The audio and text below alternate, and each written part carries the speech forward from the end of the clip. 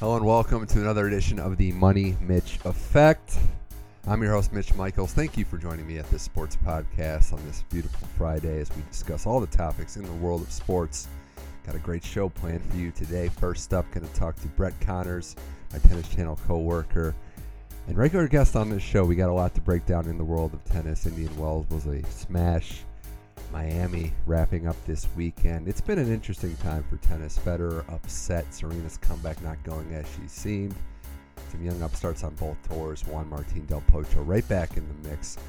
What's going on with Novak Djokovic? All that and more. Brett has a lot to say. We'll be breaking all that down. And then following that, Ron Schultz, Yahoo Sports, my good friend who moved east a little while ago, a little over a year ago now. We're going to talk about the Final Four, what it took for all four teams to get there, his Syracuse Orangemen, how it was been an up and down week. And if you haven't been following it, you want to hear what he has to say there. We talk about the Final Four, what that tournament's going to look like, what the story of the tournament has been. Is it Loyola? Is it Virginia's upset? It's all that and more on today's episode of the Money Mitch Effect. Let's start the show.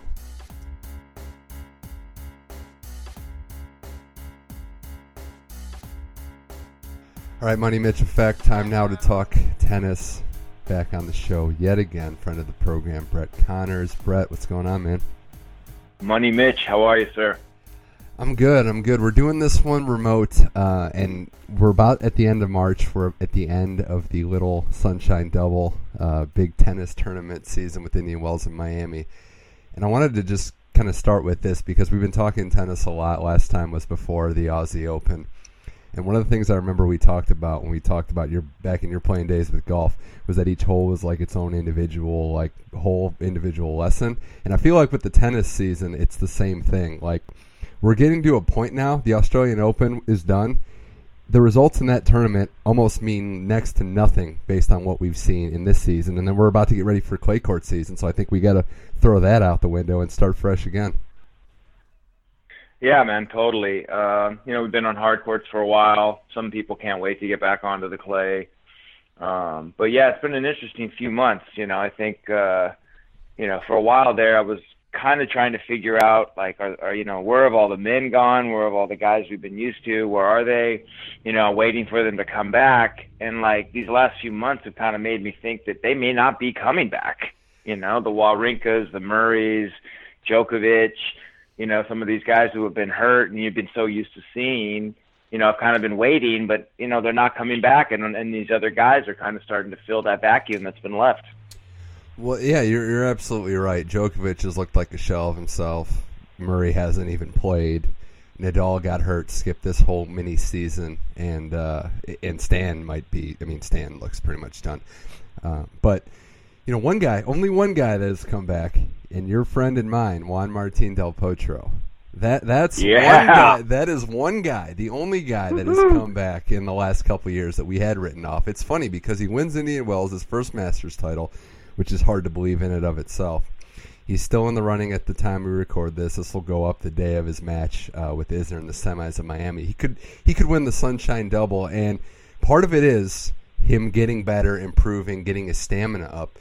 But I do have to say, even as a Del Potro fan, he's taking advantage of a great time to be a men's tennis player at or around your peak with all the guys you mentioned nowhere to be found. Yeah, man.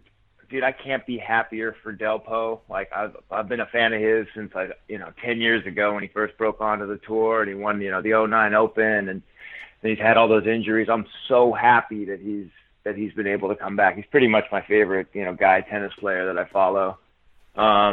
But yeah, I think you're right. He's taking advantage of it. But, if he hadn't put in all that time and all those surgeries and everyone telling him he's done and his backhand is crap now, he doesn't come over the top of it, he only slices it. All these people have been dogging him for the last 2 years on his comeback. If he hadn't done all that and stuck with it and grinded it out, he wouldn't be able to be in the position to take advantage of all this. You're right. And, and it's not just fans. We've heard people say he's done, he's retired, that have prominent positions, and they've been well wrong. I do think there's something to be said about getting yourself into playing shape and playing shape at the top level. When he made his first little comeback, when he went to, I think, the quarterfinals of the U.S. Open 2 years ago, and he started to kind of come back onto the scene. We thought, oh, it's a nice story, but can he get back to that level of being a top 5 player, being able to beat the best players in the world?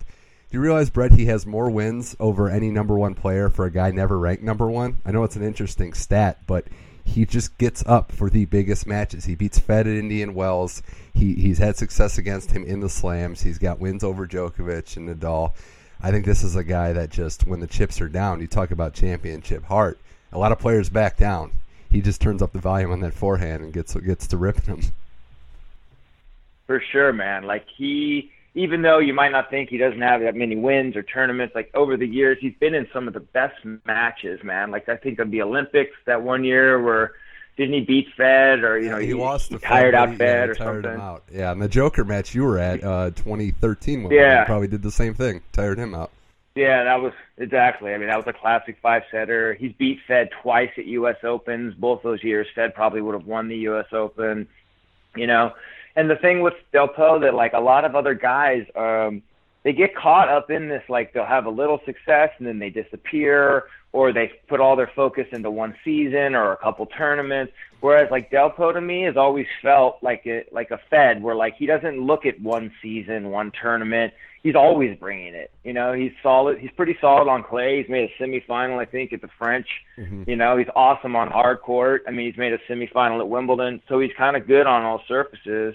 And like, he's just probably going to be lurking now in like the top 5, you know, just, you know, come on, who's going to beat me now? As long as he stays healthy, like, you know, he's going to be fun to watch the rest of this year. And let's be honest, I mean, he's not afraid of Federer and Nadal, and that sounds cliche, but we have a lot of kids and maybe an entire generation of post-children that just kind of were afraid in the big moments of these guys. He's one of the few guys that won't back down when it's a big match. Yep.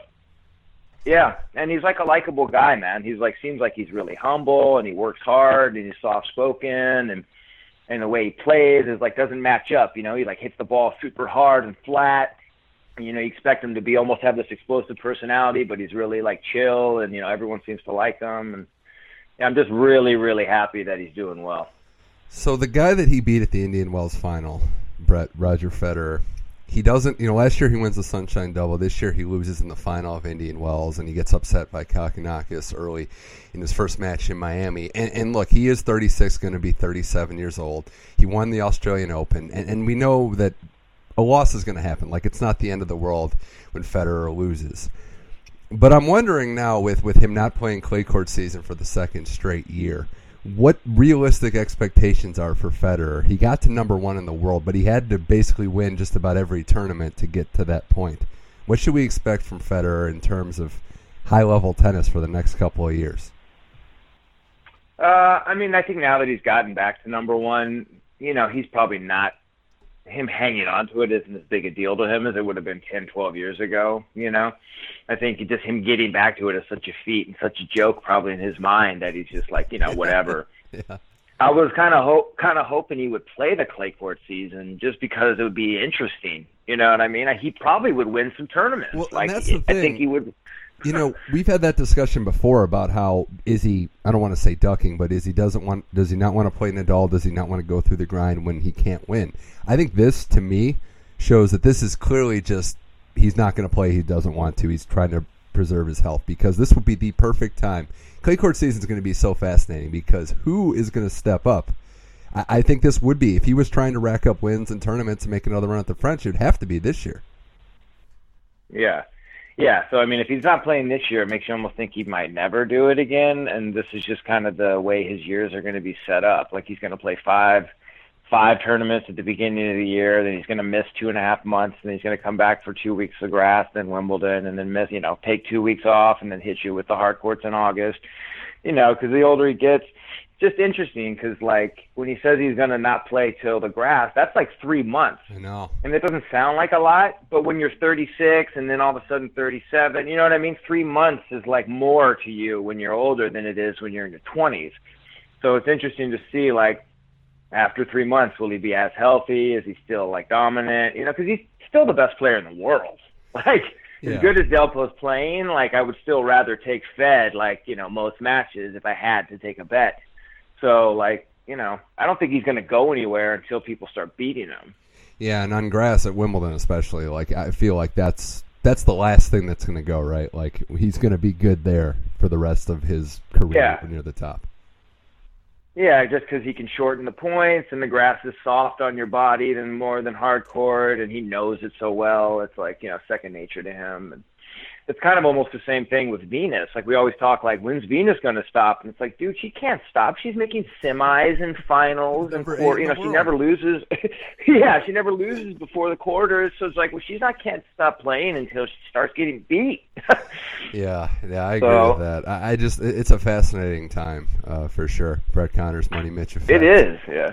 We should talk about Novak Djokovic because what I find fascinating more than anything, and it is very sad to watch him play right now, given where he was 2 years ago. Let's remember that. But 2 years ago, we were thinking, man, how good is this guy? Like, what's the ceiling? We had to keep moving the goalposts. He had all 4 slams under his belt in 2016. And now we're going to have to keep moving the floor because he keeps setting the bar so low for his defeats. I know it's a mental thing with him partly, but we have to acknowledge the fact that his game is not the same either at the moment. Yeah, man, like it's tough to say just because we're not getting a lot of footage to look at. Yeah, exactly. Like it's hard to get like a one match, or he won I think he won a match in Indian Wells and then lost. But it's weird, man, because like he's going out there, it's almost like he's a little bit going through the motions, and like he's not really getting upset at match point. He almost is just like, hey, you got me, like Toro Daniel, yeah, you got me today. Like it's like, whoa, what happened to the what happened to the guy who would like rip his shirt in half when he would win and scream and yell and get fired up when the crowd would go against him? Like that guy's all of a sudden like kind of gone. Like what happened to him? Yeah, the fire doesn't seem to be there, and yeah, I mean, I don't think he won a single match. I think Taro Daniel was first. He lost to him at Indian Wells. Then Benoit Paire, a guy who, I mean, he should never really be losing to him. But in terms of that's one of those losses. That's one of those losses that tells you a little bit, because Paire obviously has a lot of game, but he's not the kind of guy you would want to lose to. Like, like he's kind of like a punk a little bit. So like when he takes a loss to him, it's like, you wonder what's going on. He had that stat where he was like 58-1 since 2010 against the French, and he loses to Benoit Paire. So I thought that was kind of an interesting one too. He it's just lack of consistency. We remember the Djokovic that got everything back and was painting lines, and you had to hit a winner to beat him. He was not gonna beat himself, and that guy just doesn't seem to be there. It's definitely not a fitness thing. Maybe he did get a little too skinny, but there's a reasoning why we're not willing to slam the book on him, and it's because of the stuff we just said. Nadal's injured, Murray's injured. Like Stan might not be back. Like there's an opening there. If Djokovic ever figures it out with his skill level, that's why I think we're all afraid to just say he's done. He'll never win again. Yeah, I don't think he's done. It's kind of a weird thing because for a while you were like, is this like a personal life thing, an emotional thing? And then he had a little of the injury. And all of a sudden, after a couple of years, it's starting to resemble like Tiger Woods a little bit. Like how Tiger had some personal stuff with his wife, and his wife, and then all of a sudden his back was bad, and he blah blah blah, and then it kept snowballing, and all of a sudden Tiger couldn't win an event, couldn't make a cut, and so I hope that doesn't happen with Joker, because like if anything with Delpo coming back, it shows you that there's a huge opportunity there. Like this whole group of young guys is not ready to step up and command like the number one or top few positions. Number one's a 36-year-old. Delpo might be number 3. Cilic is 30. He's number 2, like whatever. So, until some of these young guys step up and say like, no, like I'm number 1 in the world, like, Djokovic should see that and still stay hungry, you'd think. Well, it's not going to be Grigor Dimitrov because he can't win a match either to save his life right now. But Djokovic, the guy that you referenced to, the guy that was ripping his shirt off and going nuts when he would get up for matches, that was a guy chasing something. I still think there's something to that. Like he got all of his goals. He won the French.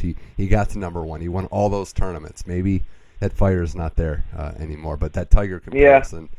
That Tiger comparison is pretty accurate, although I know you're pretty pumped that he's coming back and looking like he's a legit golfer again.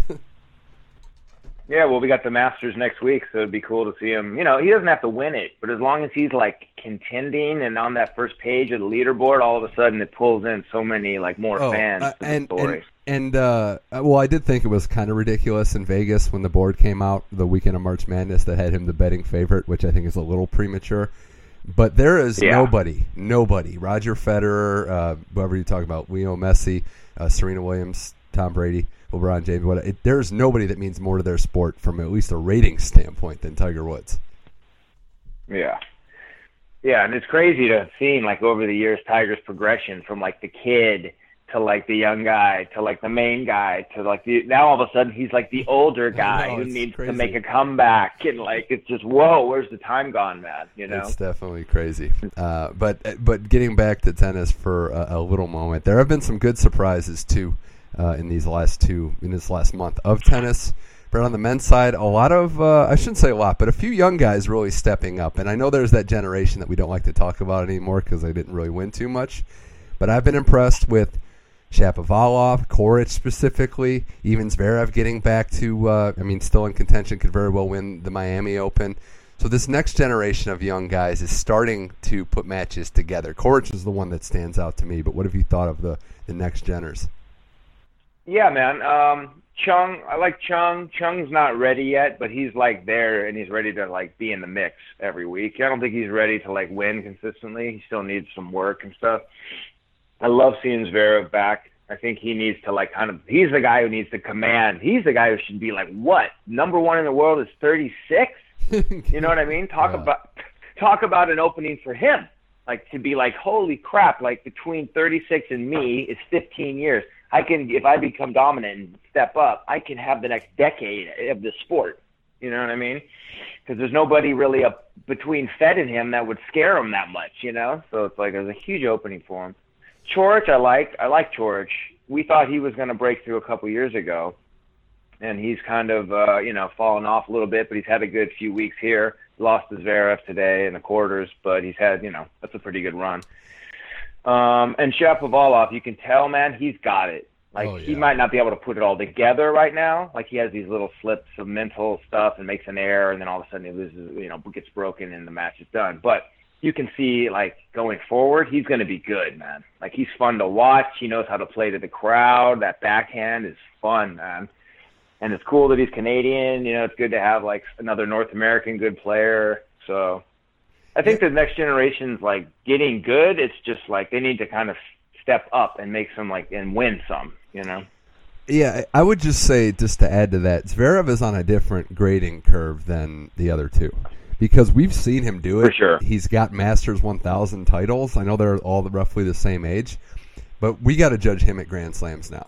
I mean, yeah, it would be nice if he got to number 1 or 2 in the world. Getting a Grand Slam would do that. But he's got to start making some deep runs at these tournaments. I mean, last year, U.S. Open was the one that stood out to me. Murray pulls out while the draw is made. That draw was gift-wrapped to him to make the final. And he loses to Coric, oddly enough, beforehand. But no, I've been impressed. There have been some great matches. It's nice to see that these kids are starting to get there. And yeah, Shapovalov might be my favorite of the three, but I don't know that he'll put it together just from a game standpoint. It's very, very fun to watch.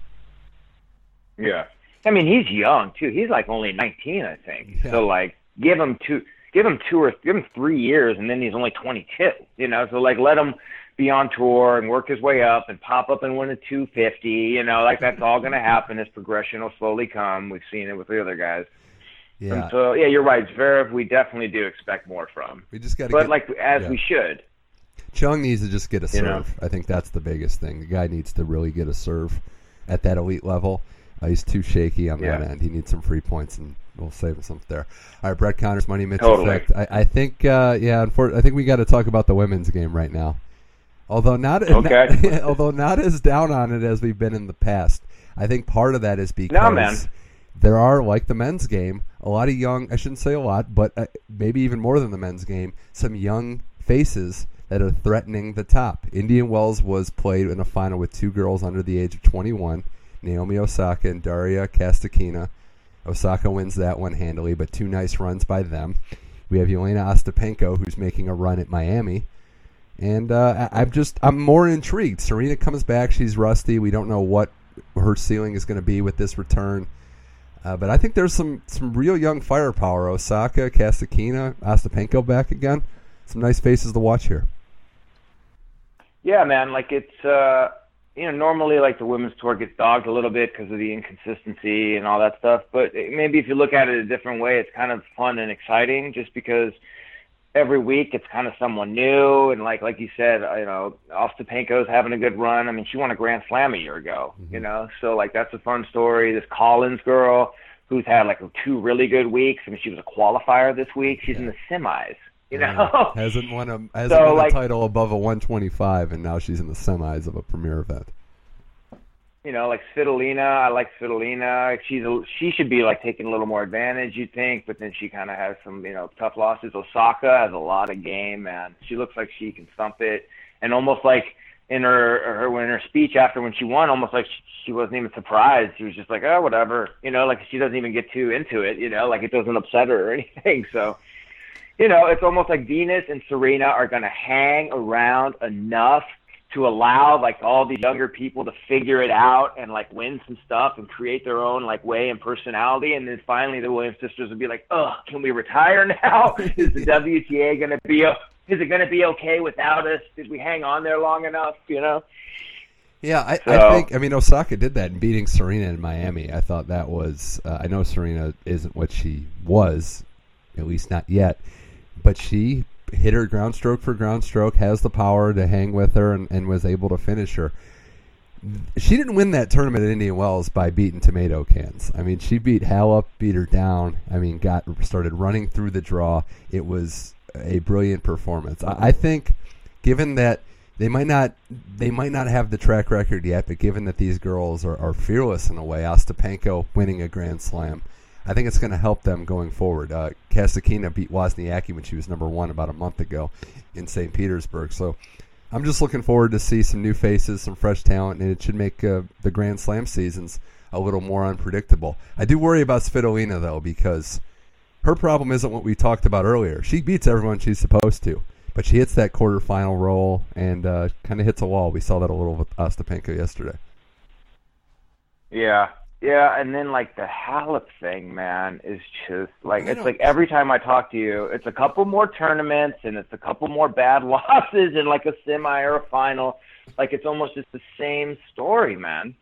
And like I don't know what to think because you'll watch her and some of the angles and the like defense she plays, you're like, wow, like how can anyone beat her? And you're like, well, no one can. She just always beats herself, Yeah, she's in her head. It has to be her. Squarely in her head because she's another one that's done it all except win a major. And that Aussie Open final, she basically took the mantle from Wozniacki as the greatest women's tennis player to never win a major. Yeah, and like I like her. She's likable, but she's on social media talking about I'm a Nike. I got Nike. I'm number 1 in the world, and all these posts about being number 1 and Nike and Nike. It's like win a slam. You know what I mean? Like, who cares about win a slam? Like it's almost like she's setting herself up to tell herself that her career was still good, even though she never got a slam. She got to number 1, and it's like, dude, all these other people are going to get slams while you're just sitting there. They're making their names off of you. Like Osaka beats you 3-love in a big tournament, made her name off of it. Ostapenko beat her in that final, made her name off of it. Wozniacki beat her in the final, made her Grand Slam winner off of it. Like quit making everyone else's career. Sharapova made her comeback. At the U.S. Open. Quit making everyone else's career. And let's be clear, there's a big difference, right? It changed. When Serena was just dominating, we didn't look at it this way. It was just, well, that's the greatest ever in her sport. But there was that void when she was out. There's all these tournaments where it's like if you're getting to the finals and losing to peak Serena or somebody of that nature, that's one thing. But it's like enough is enough. You're creating millionaires is what she's doing. Yeah, and like the thing is she's not losing to people. If she lost to Svitolina, who's got 8 titles in the last 2 years and is number 5 in the world, you'd be like, okay, but she's losing to Osaka. Has Osaka ever won a tournament? She's losing to Ostapenko in a final, who had never won a tournament. Radwanska, these people, Yeah. Yeah, it's just I feel bad because I like Halep, but it's become such a trend where big match against an unknown player, take the unknown player, Well, yeah, that's unfortunate there. I did want to ask you before we wrap this up and talk a little about clay court season, Brett. What do you think we should expect from Serena? Because I know a lot of people are, and I guess we could lump Sharapova in that too. She made her comeback to a lesser extent, but these are two prominent names in the sport of tennis. And I think a lot of people on the outside just assume that they could just walk right back onto the tennis court and nothing would really change. Doesn't appear to be the case. Yeah, I mean, I don't know, man. Like, it's one thing for Azarenka to have a kid who was like, 26 or 7 and then come back, and she seems to be doing pretty well. Serena's like 36, man. It's like hard to have a child at 36 when you're a professional athlete and expect to come back. And yeah, exactly. All the health stuff and, dude, I don't know. I think it depends, because like how committed to it are you? You have a baby, you have a husband. Are you really into like giving it 10 hours a day at the courts and training and weightlifting and all that stuff? I get it, man. Like you want to have a regular life and you want to have a family. But then there's that part of her who goes out and takes a loss to somebody she knows deep down she's way better than. And, that probably reignites the fire to want to like come back. So, yeah, I don't know. I think it's, I would agree. I would just say that she needs to invest a lot more time than she probably did this last month. I don't know what she had been doing to get ready. Now this is the same Serena Williams that is notorious for when she takes these long hiatuses. She comes back out of shape. She has to play herself back into shape. But she knows more than anybody that it's a grind. That if she wants to get back to the top, she's going to have to put the work in. And I'm curious to see what this is. I also think the landscape's gotten a little better around her than it had been maybe toward the end of her recent stretch run of dominance. So that'll be something to see. I don't expect much out of Sharapova for the rest of her career for a couple different reasons. I think some of them are self-explanatory. But you did mention Azarenka. It's good to see Azarenka back, and I think she's somebody that. Today, her body kind of broke down. She looked a little tired. It was, I think, humid or hot out in Miami. Losing to Sloane in the semis. It was a good run for her. She hadn't really had any big match, experience, big match history in this last year. So it's good to see her back to getting to shape, looking in shape. And the only other story. The only other story with her is how is she going to get back to her top ranking? Is she going to go to 250s? Like, is Vika willing to do what Del Po did and play year round, go to small tournaments, put that time in as a mother? It's a fascinating choice for sure. Yeah, I mean, I think it's good to have her back. She's a personality, man. She's funny and like always has an opinion, whether you like it or not. Like I like people like her just because they bring something besides the tennis, And then her story is pretty like fascinating. That like met a guy, had a kid, the relationship didn't work out, and now she's trying to like make it work with her career. It's like a lot of people can probably relate to that in regular life too. Relationships don't work, families split apart, but you still have to work. So it's like a cool story. I don't know about like the 250s and stuff. It does seem weird that they're ranking her and Serena's like plummeted because they decided to have a kid. It seems like if there was ever like an organization that would make some sort of like if it's an exception for that, it would be like the Women's Tennis Association. Like if women have children, women can be mothers. It might happen. It's like they were really unprepared for that, I think. But I don't know. I know it's controversial. It's I understand if your ranking drops not being around. I think part of it is maybe some protected seating at some of these tournaments. That's where I think there should be a discussion to see maybe, it's one thing to lose your ranking points. It's another if, you draw Osaka, a defending champion, from another tournament in the first round. So, it's just weird that Serena wins the Grand Slam in her last tournament and comes back and is like, 1,000 in the world or like whatever she's fallen to. And you're like, yeah. I don't know. It's weird. It's definitely a debatable topic that people will get into. It's nice to see Sloane back playing good tennis, too. I mean, she could win this tournament in the final. Had that very, very bad rough stretch after she won the U.S. Open. It's nice to see her digging into her tennis career again and the results being there. Yeah. And that seems to be like how it is nowadays. Like, remember, she had lost 9 matches in a row, and then she lost in Australia, and they asked her in the press afterwards, they were like, oh, what's going on? Is everything okay? And she was just like, relax, relax, all that stuff, and everyone was kind of laughing at the time. But with the way the game is nowadays, you don't have to be at Grand Slam level all year. Yeah. Like, Sloane can pop up 3 or 4 times a year and have a good week. and then be like, 8 in the world or like whatever it is, and she'll remember those 4 good weeks and throw away the 12 where she lost, and she's a great player now, Yes, I think the second half of that quote was, relax, every other woman does the same thing. Because it's pretty much how that's been going. But all right. So, we'll wrap this up, Brett Connors. This has been informative and fun. What do you expect, though, for clay court season? We got about a week of, some downtime before the tournaments really dig in Europe. Big Masters events. And Nadal's number 1 in the world. But to keep the ranking, he has to basically dominate. So I would expect Federer to be back at number 1 soon.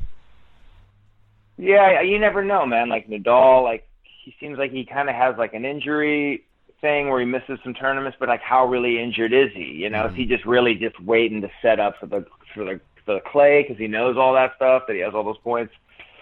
But I expect Clay's almost the most predictable of them all. Like Nadal's going to be there as long as he's healthy, dominating. Guys like Diego Schwartzman and Carreno Busta and guys with hyphenated names are going to be dominating. Like the Spanish players love the dirt, the South American guys love it.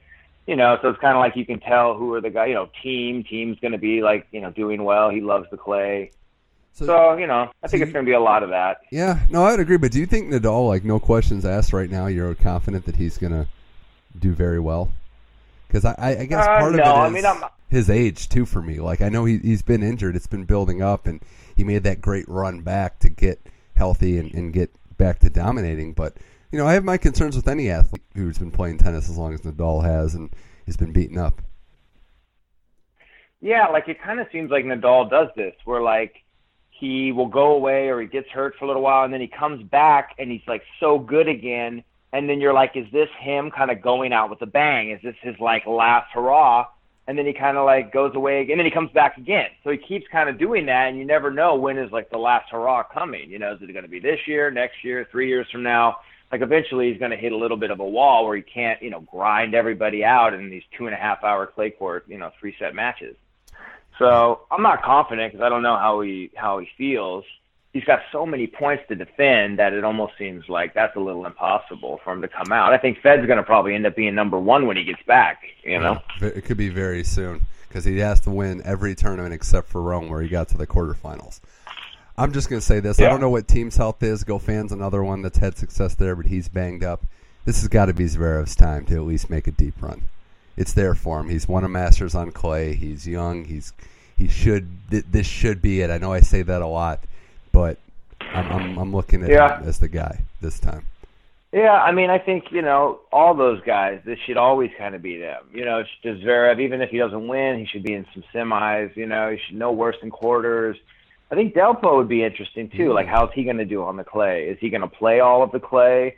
Because he's kind of like, people don't necessarily think he's a good clay player, but he's pretty good, man. Like, his game translates to the clay pretty well.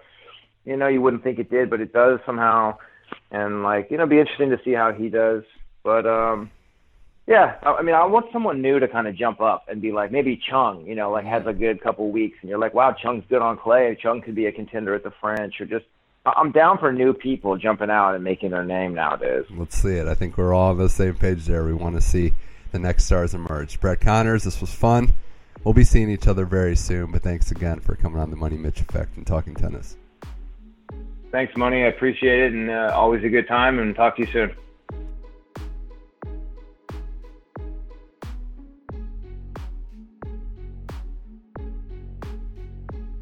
All right, huge thanks to Brett Connors for coming on today's show. And there's a lot to digest, not just with Miami this weekend, but the clay court season starting soon. What will that look like? No Federer. Is Nadal healthy? Will Serena return to dominance? A lot of questions still to be answered on the clay courts. But thanks to Brett Connors for appearing on the Money Mitch Effect. And next up, it's time to talk to Ron Schultz. Works at Yahoo Sports, lives out on the East Coast in New York. Good friend of mine. We're going to talk about the Final Four. We're going to talk about his Syracuse Orangemen run to the Sweet 16 from the first 4 in, what a major shift might look like in amateur athletics and what the G League might have to do with that. And we preview all the Final Four games. It's Ron Schultz here now on the Money Mitch Effect.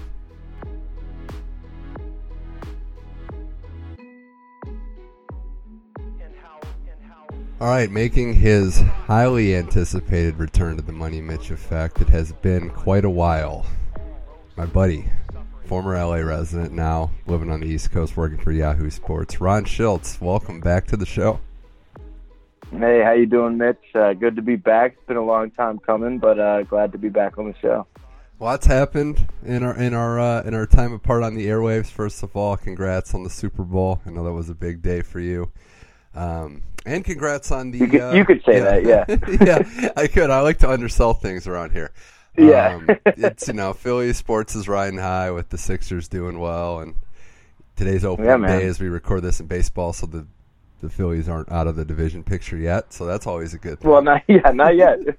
And the Flyers are going to make a playoff push, so this is a pretty good time to be a Philly sports fan. Yeah, doing all right.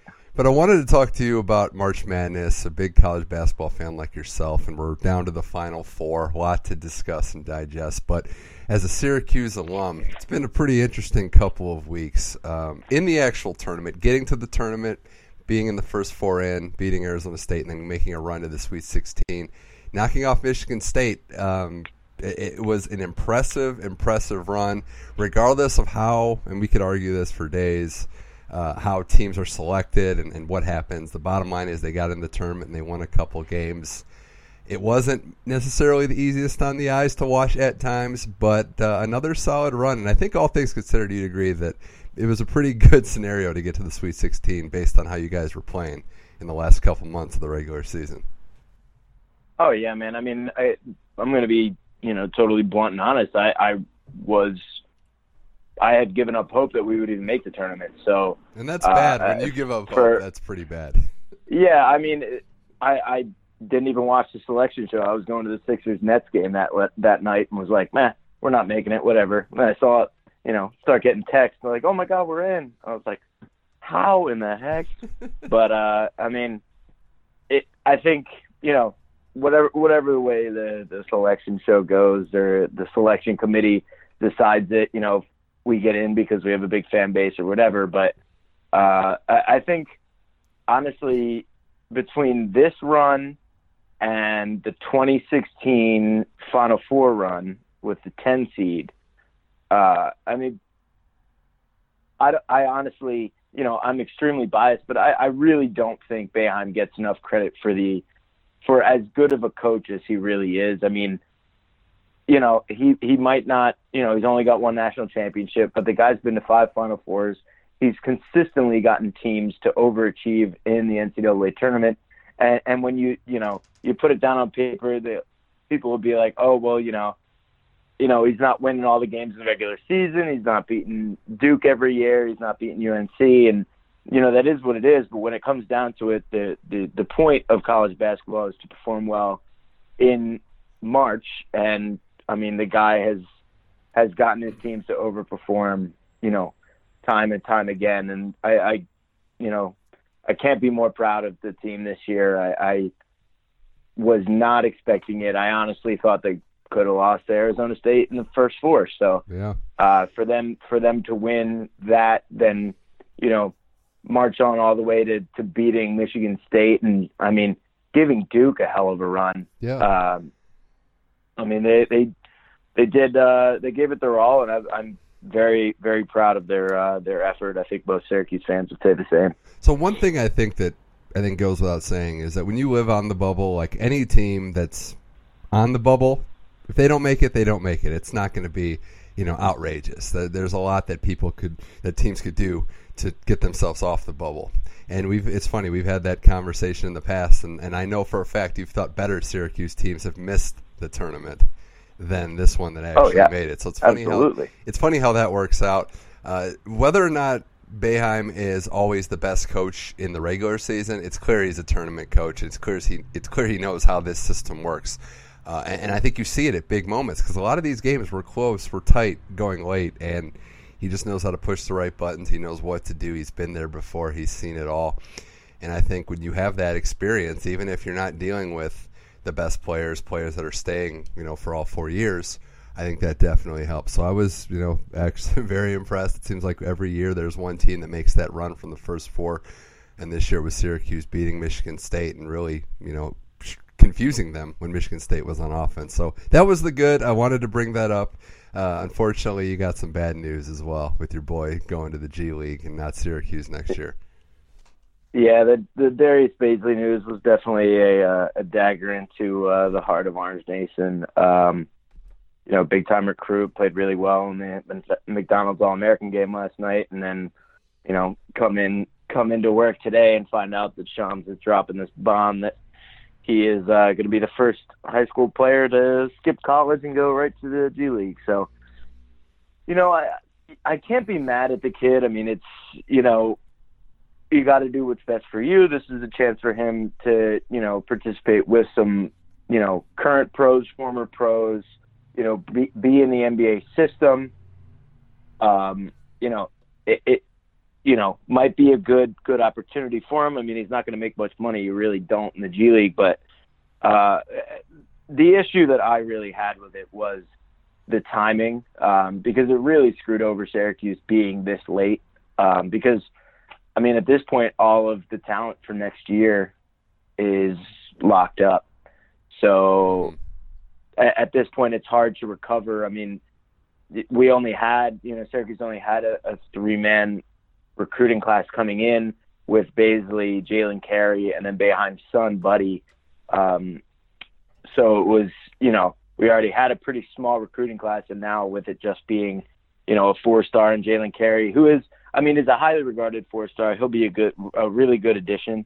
And Buddy Boeheim's a three-star recruit. He'll be okay. He might get some rotation minutes, but that's a huge loss. But you live and you learn, and I honestly wouldn't be surprised if this starts a bit of a trend of guys going, you know what, maybe I want to jump to the G League. I don't have to, do the Emmanuel Mudiay and, go over to China instead. Like, I could stay in the States. You're not going to make a bunch of money, but you can make some money. And, you're going to play with guys that are, as much as people like to bag on the G League, I mean, the players in the G League were still absolute studs at the college level. Right. And I agree. So these guys are good players. I just think there might be – this is going to be a case study. I'm fascinated to see how this goes because there is something to be said, especially with how college athletics has been crucified in the last couple of years, especially with maybe getting that professional experience and not having to go overseas to do it. Money aside is one thing, but we were just talking about a great coach in Jim Boeheim. That's where I think this is going to be the question marks, Ron, is are you going to get that kind of development, that kind of coaching in the G League? I think the jury's still out on that one. I just don't know if you are going to get that hands-on experience that you would get at a college. And not everybody gets that experience, but I think that might be where it's lacking. Right, and I think that's the major issue. That, and you simply don't get the exposure in the G League that you would get at a major Division I college program. I mean, you play at a place like Syracuse, you're going to get on national TV, at least once every 2 weeks, if not every week during the season. And people are going to be buzzing about you. And there's something to be said for out of sight, out of mind. I think Emmanuel Mudiay was projected. I mean, yes, he hasn't performed that well in the NBA, but I think a lot of people had him projected as, possibly a top 3 pick. He dropped all the way to 7 because I think a lot of people were like, oh yeah, I forgot about him. He was over in China. And as right now, I think a lot of people had Baisley as a top 10 pick next year already. And I think a lot has to be said with just the exposure that you would get, playing in the Dome in front of 30,000 fans every night instead of playing in front of 300 people in Fort Wayne. Yeah. I mean, there is a little bit of a disconnect there. And, at this point, the biggest game that this kid has ever played in is the McDonald's All-American game. And then he's going to go straight to the D League and then right to the NBA and never have played in front of, thousands and thousands of fans before. And you wonder how that affects it as well. Yeah, it's only going to be a select few. I mean, even a player not at a big school like Steph Curry going to Davidson got him exposure, got him on that big stage in the tournament. Exactly. So. And it gets you, playing in the NCAA tournament gets you the kind of sticking with the Syracuse thing is Malachi Richardson doesn't get drafted in the first round if Syracuse doesn't go to the Final Four 2 years ago. I don't think Malachi Richardson even leaves Syracuse if they don't go to the Final Four that year. Tyler Lydon doesn't get drafted late in the first round. I mean, the guy would have been a second-round pick if it wasn't for that run to the Final Four. I think there's a lot to be said for performing in front of a lot of people on a national stage in the tournament. That kind of stuff can boost your draft stock. Yeah, certainly can. Well, But like you said, it's really going to be a case study. Yeah, no, and he's not going to be the first one, but it's going to be an elite club that's going to even have the chance to try something like this. So I'm going to be definitely paying attention. Ron Schultz, Money Mitch Effect, talking to us from the East Coast. Let's talk about this year's tournament, though, Ron. It's been exciting. We have one side of the bracket that looks like we thought it would in Villanova and Kansas. Loyola Chicago taking on Michigan in the other Final Four matchup. But to you, Ron, what's been the story of the tournament, whether it's a team or just a development? What have you seen so far that's really piqued your interest in the Final Four run? Well, absolutely. Without a question, the story of the tournament is Loyola and what they've done.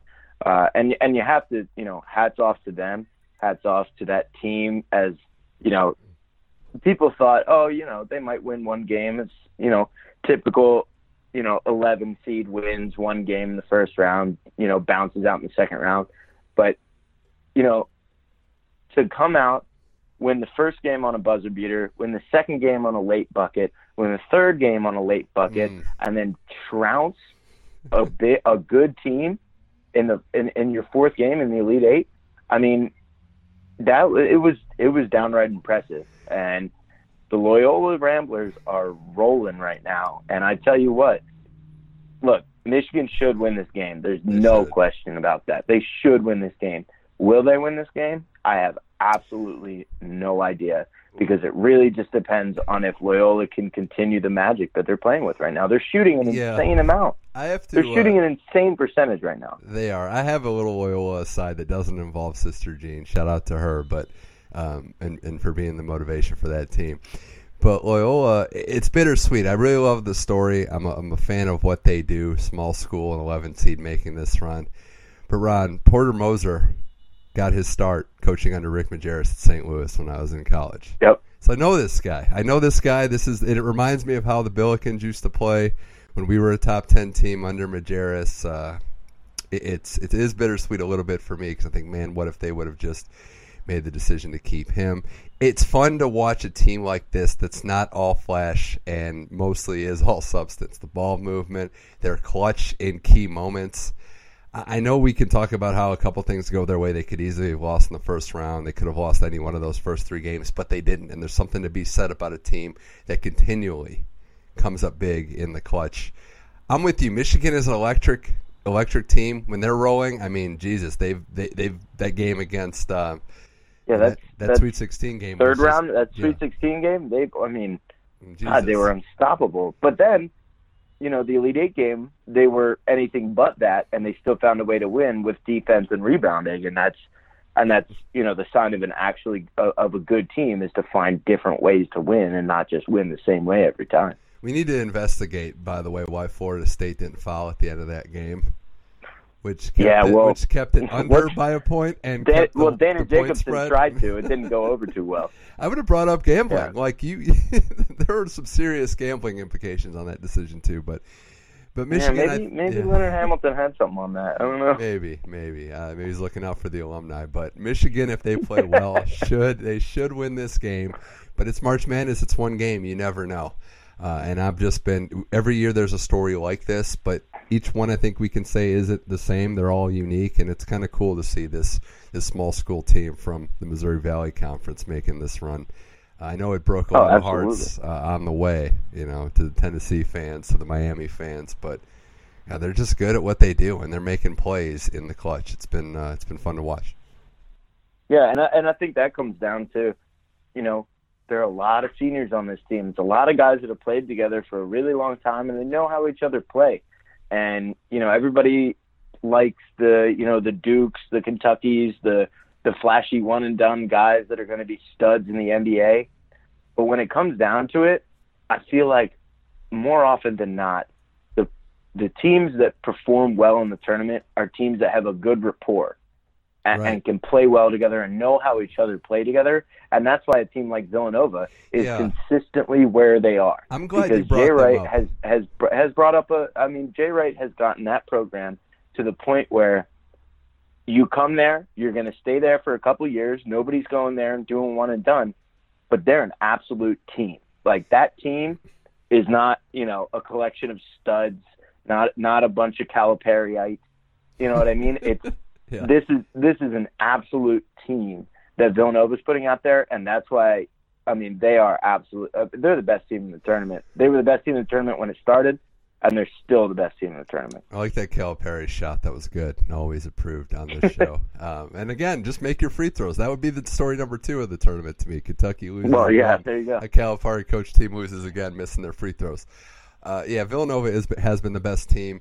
They're the best. I would say they're the most organized. I don't want to necessarily say best coached. They've been the best second half team. I think a lot of these games are close, and they just run them out in the second half.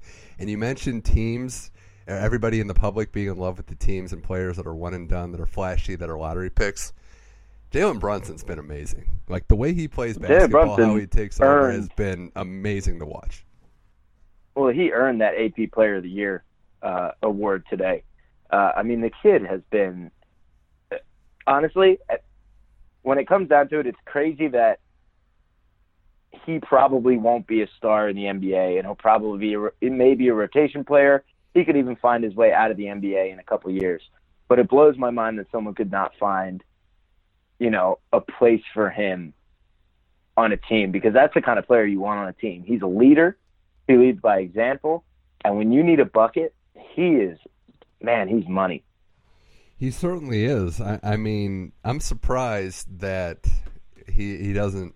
I shouldn't say I'm surprised that he's not getting more buzz, because we know how the game works with scouting, and he might not have the measurables, but he's as clutch as they come. He gets everybody going, and we saw it even in the Big East tournament when they had their moments against Providence. He was the one that took over, and there's something to be said about that. Did the same thing against.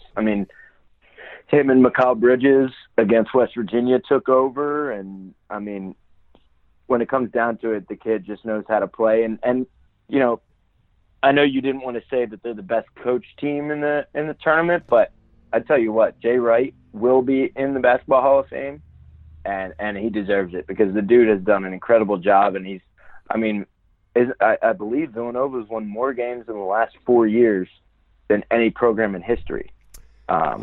Wow. Which is just incredible. That's the model of consistency. And think about this, Ron. They go from, they were the team that choked. That's what they were known as. Wright was winning all these regular season games, but they were getting bounced early. Yep. With the Scotty Reynolds teams and the Kyle Lowry teams, and those teams were always, ranked number 1 or number 2 in the regular season, and then they go into the tournament and never got it done. As recently as 5 years ago, it's right. If they win this whole thing, they will go down as the 4th team in the last 30 years to win 2 in 3 years. It's Duke, Florida, and Kentucky, and them. So they instantly change the narrative. That's some good company, I'll tell you that.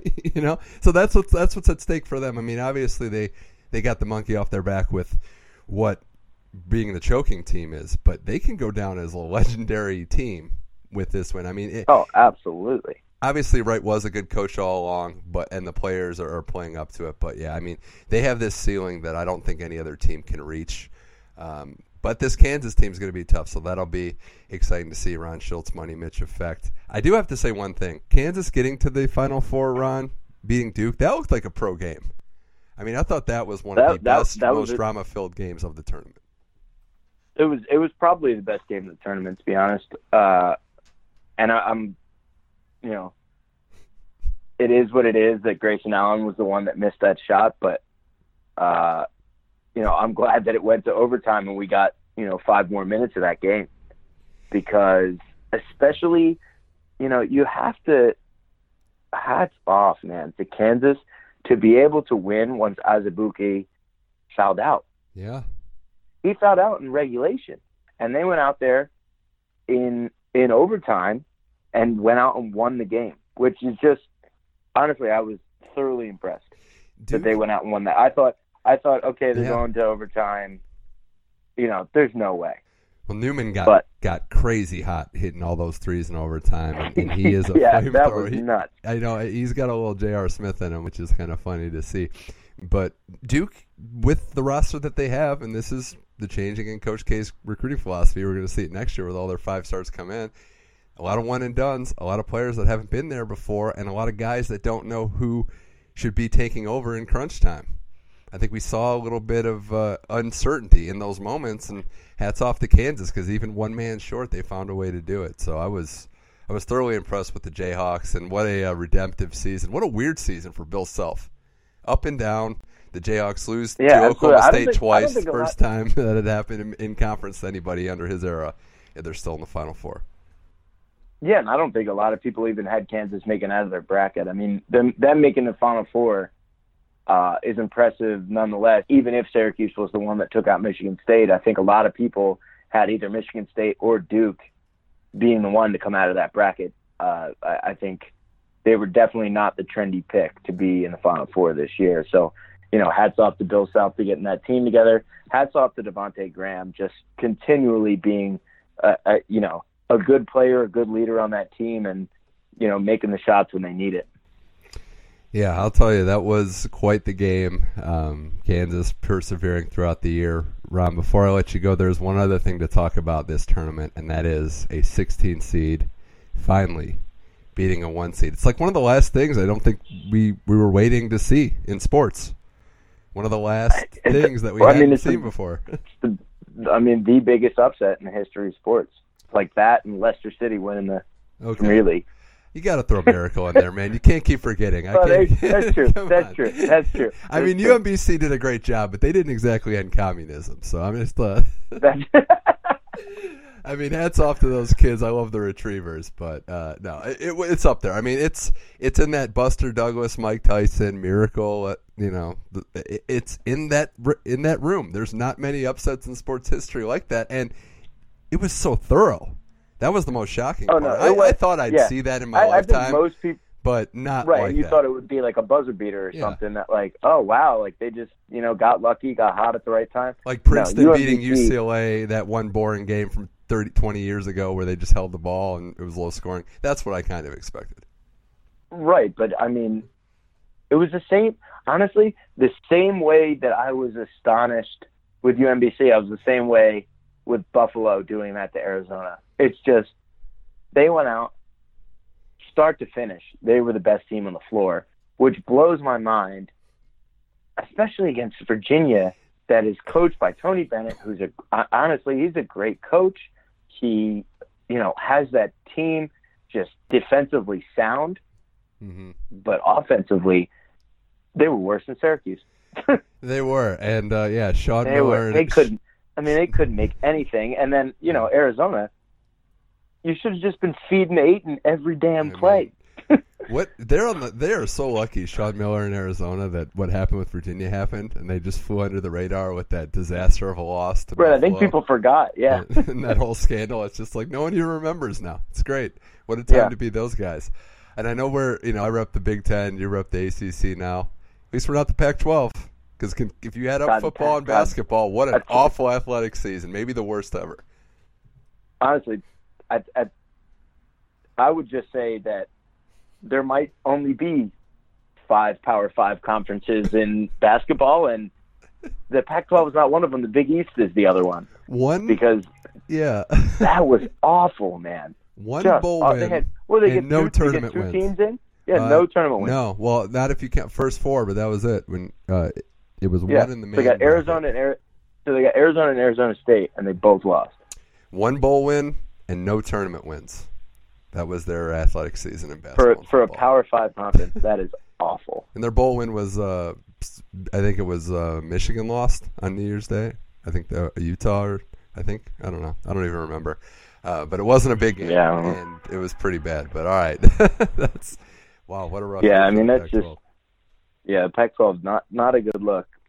All right, Hey, I mean, wouldn't be surprised UCLA gets their act together and is good at basketball again. They seem to do the wave a lot and have some down years and then come back and be really good. So yeah, just the Pac-12 will be back, I'm sure. Hopefully, no more trips to China though. You don't want to start the season off on a bad foot like that. Yeah, well, just don't bring any of the Ball brothers in. You should be good. Hey, he declared for the draft, LiAngelo. That's yeah. And then they declare. basically. Do you want to declare for the draft too, since he did it? I mean, yeah, exactly. And then he basically staged a fake game so he could score 72 points against no one. Yeah. Wow. Yeah, it's like, hey. Yeah, he's not going to get drafted. And if he gets drafted, it's going to be like Isaiah Thomas last pick. Like, this is cool, honorary. You're not going to make the team, bro. It's just, well, I mean, not good. I think he needs more PR. He needs somebody to speak loudly about him. I think that might be. Yeah, that's definitely what he's missing. Oh man. Well, all right, Ron. Before I let you go, this was a blast as always. Who you got in these games, and how do you think it's going to shake out? I mean, I have to say that Loyola has been a good run, but I think this is kind of where the luck runs out. A lot of times this is where the luck runs out for Cinderella. A lot of these teams make it to the Final Four. And I don't think any team seeded below 9 has ever even made the national championship. So it would be quite the upset if they were able to come in and, it's one thing to win in the Sweet 16 and the Elite 8.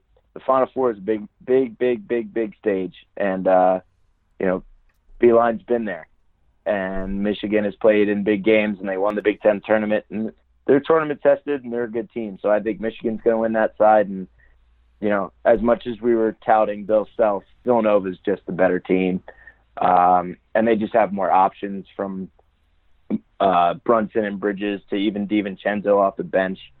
I mean, they should definitely win that game, and then I have to take Villanova to beat Michigan in the national championship. I just think from start to finish, they've been the best team in the country this year. Yeah, I think I have to agree with you there. I do think that one thing I would be cautious to say, I know no team's ever gone to the title game under a 9 seed, but we've already seen some history breaks, so I don't think. That's true. I think it's That's true. This would be the year. Yeah, this has been probably the weirdest tournament I've ever seen. I don't think I've ever seen a tournament like this. If it's not Jay Wright, I'd say Beilein is my personally just favorite coach in terms of how he gets the most out of his players, and I think that's going to be the difference there. He's not going to let Michigan overlook Loyola. He's going to have them well prepared. No, they will be ready to play. And that kid Wagner, if he gets going, he is tough to stop. That kid can play. Nova, Kansas feels like almost like the title game, and I think it will be a great game. In Kansas, if they shoot well, always has a chance. But yeah, I got to go Nova based on the experience, based on their depth. I don't think Kansas can afford to have anybody fall out in this one, but should be exciting. Definitely not. No, yeah, it should. I think you're right. I think that game will probably. Well, I think they'll both be good games, but that Kansas Villanova game, that's a heavyweight fight. Certainly is. That'll be a good game. All right, Ron, this was fun. Thanks again. We'll have to do this in the near future, and then anytime, of course, that you're on the West Coast, where it is still warm. I like where it is still warm. Yeah, man, I'll be out there in June. I'm excited to be back out there soon. So, right, man. Can't wait for that. Ron Schultz, this was fun. Thanks again for coming on the Money Mitch Effect. Yeah, thanks for having me.